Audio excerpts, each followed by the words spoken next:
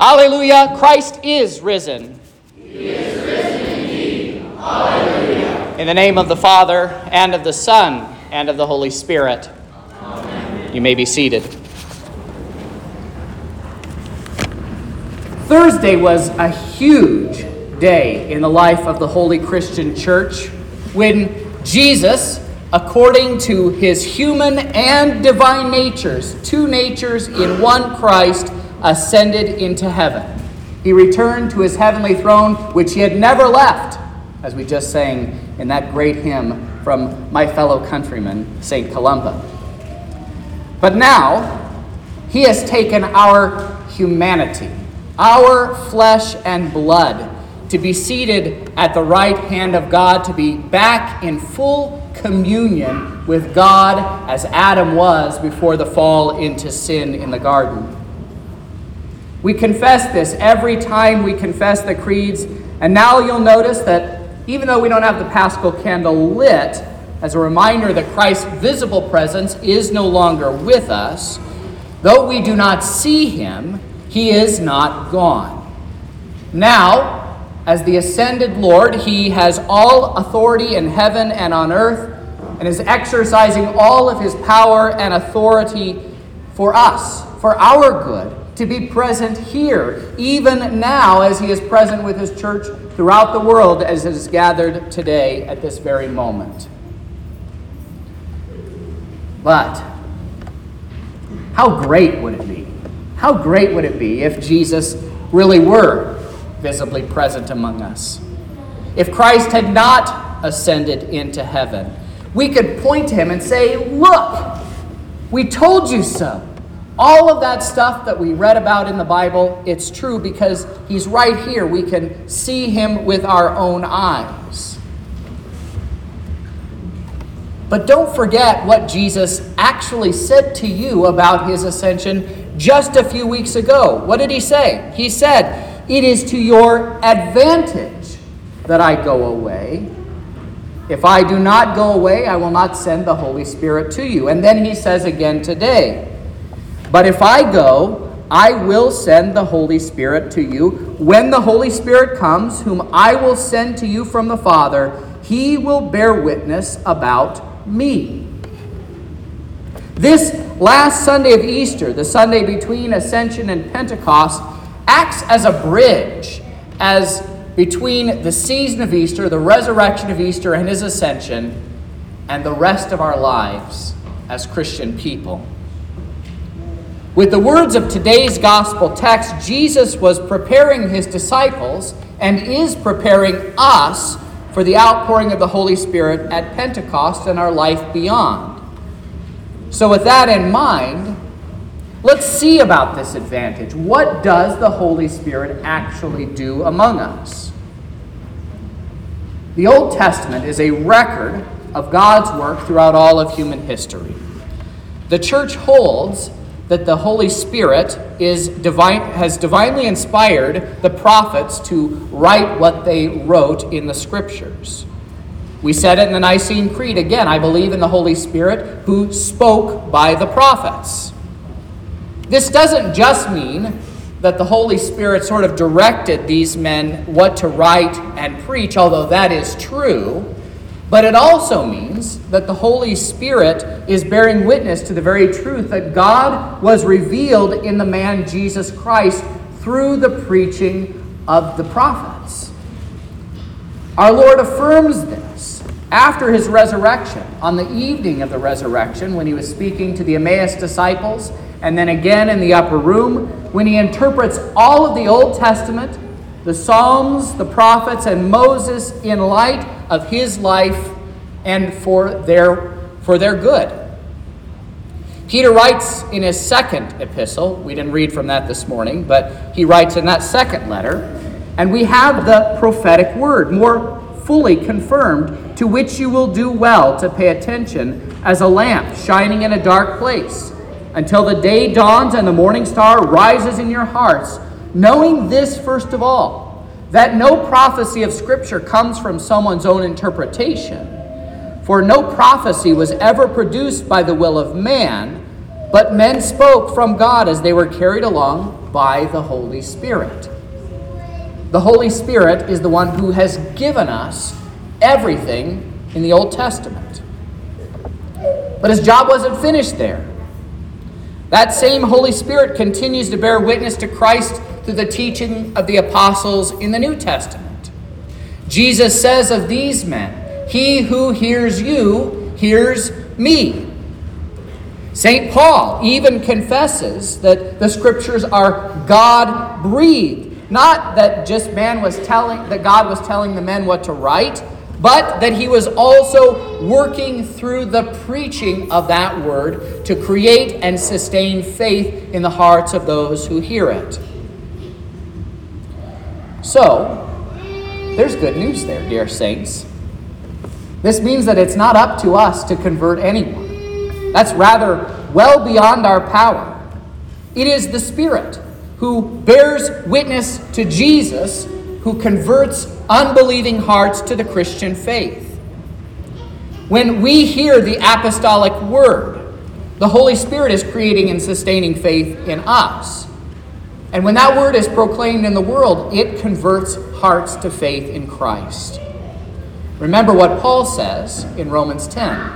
Faith comes by hearing, and hearing through the word of Christ. As if the scriptures aren't enough testimony for us, the Holy Spirit also bears witness to Christ through visible means. In the waters of holy baptism, the Spirit has created a relationship between you and your Lord. You are not only baptized into the death and resurrection of Jesus, but you are made Christ's brother or sister as you are adopted into God's family, the church. As a new creation, you are now a living stone in the temple of God's house. The Holy Spirit testifies to you that God the Father has called you by name in your baptism and has bought you back from sin, death, and hell with the very precious blood of Christ. And in a few minutes, the Holy Spirit will point you again to that blood that is given and shed for you for the forgiveness of sins as you come and receive it at this altar here. This witness of Christ, though, does drive us beyond what we do here on Sunday mornings. It drives us to bear witness to the work of Jesus outside of these walls. We follow the example of the apostles who, carried by the Holy Spirit, say, "We believed, and therefore we speak." Speaking to each other and to our neighbors about Jesus, as God gives us opportunity, is part and parcel of the Christian life. You well know, however, that we live in a world that hates the witness of Jesus. Jesus says, "They will put you out of the synagogues. Indeed, the hour is coming when whoever kills you will think he is offering a service to God." We actually read about one such excommunication in John 9, as Jesus has healed a man who was born blind and brings him into the faith. He confesses Jesus as his Savior, and then he's thrown out from his synagogue. Even his parents want to disown him. They don't want to say anything about him, so they don't get into any trouble. We see this violence that begins to break out very early in the apostolic years, as there was a persecution that arose in Jerusalem, beginning with the stoning of St. Stephen, that led all the way up through the end of the apostolic age, when all of the apostles, save John, died as martyrs for the Christian faith. Indeed, we still see our Christian brothers and sisters today being slaughtered for their faith in many parts of the world today. In a lot of those cases, those who profess faith in false gods perpetuate this violence as an act of service to their gods. Consider the Christian school that was attacked just a few months ago. This attack was perpetuated by someone who had turned against the preaching of the gospel. That person worshipped the gods of our age, believing that you could change from one sex to another, and opposed those who taught the truth. But dear saints, this is not the only persecution that the church faces and will face. As the world continues to press in on us and tell us that our views are backwards and on the wrong side of history, we will face pressure to conform to the world's morality that directs us to ourselves rather than to the unchanging truth of God's Word. Satan has done an amazing job in his work among us. He has isolated us from one another. He's divided us into this or that identity group and set us against one another more than I have seen in my short time in this world. This is an old tactic. It's an old war tactic called divide and conquer. We are made to feel alone in our confession of faith. Have you ever been a bit embarrassed about what you believe when in conversation with others or when you read the newspaper? Or maybe even you feel that tinge of embarrassment when something is said from this pulpit. This is why it's essential even now, more than ever, to gather here in this place with other Christians, to hear God's word with other Christians, to sing God's praises with other Christians, to pray together, to receive the sacrament of the altar together. The Holy Spirit calls and gathers the church together in this place and joins the whole church together in heaven and on earth. You're not alone, but you are surrounded not only by the brotherhood here, but also by a great cloud of witnesses that the Holy Spirit has seen fit to preserve their stories for us in His holy word, for the upbuilding of the life and faith of the church. But why does the world hate us so much? What does Jesus say? A servant is not above his master. Jesus says, if they persecuted me, they will also persecute you. But Jesus also says, in the world you will have trouble, but take heart, I have overcome the world. You have been called by God Himself from eternity. By His work through the water and the Spirit, you have been placed into the nail-pierced hands of Christ, and nothing can separate you from God's love for you in Christ Jesus. By the very word which He has called you by, the Holy Spirit will also strengthen and keep you. This is why the Holy Spirit is sent to you as a reminder of what Jesus has promised to you to strengthen you and keep you in the one true faith. Jesus says, I have said these things to you to keep you from falling away. When that hour comes, you may remember that I told them to you. So Jesus isn't here just giving a heads up so that we can worry and fret about what is to come. But instead, He says these things to you to comfort you. That way, when His words prove true, the Holy Spirit will remind you of all that Christ has done and said, all the promises that He's made to you, and the victory that He's given to you, that He has won at the cross. That victory that He has won over the entire world in His death. The Holy Spirit calls us out of the darkness of this life by the light of the gospel, and He enlightens you through the gift of your baptism into Christ. In these things, Christ promises to be with you even to the end of the age. And the Holy Spirit is faithful to use the Word of God to remind you, and even in the midst of the muck and mire of this life, that Jesus is with you. Even now, where we are gathered in His holy and precious name, Christ is here with us.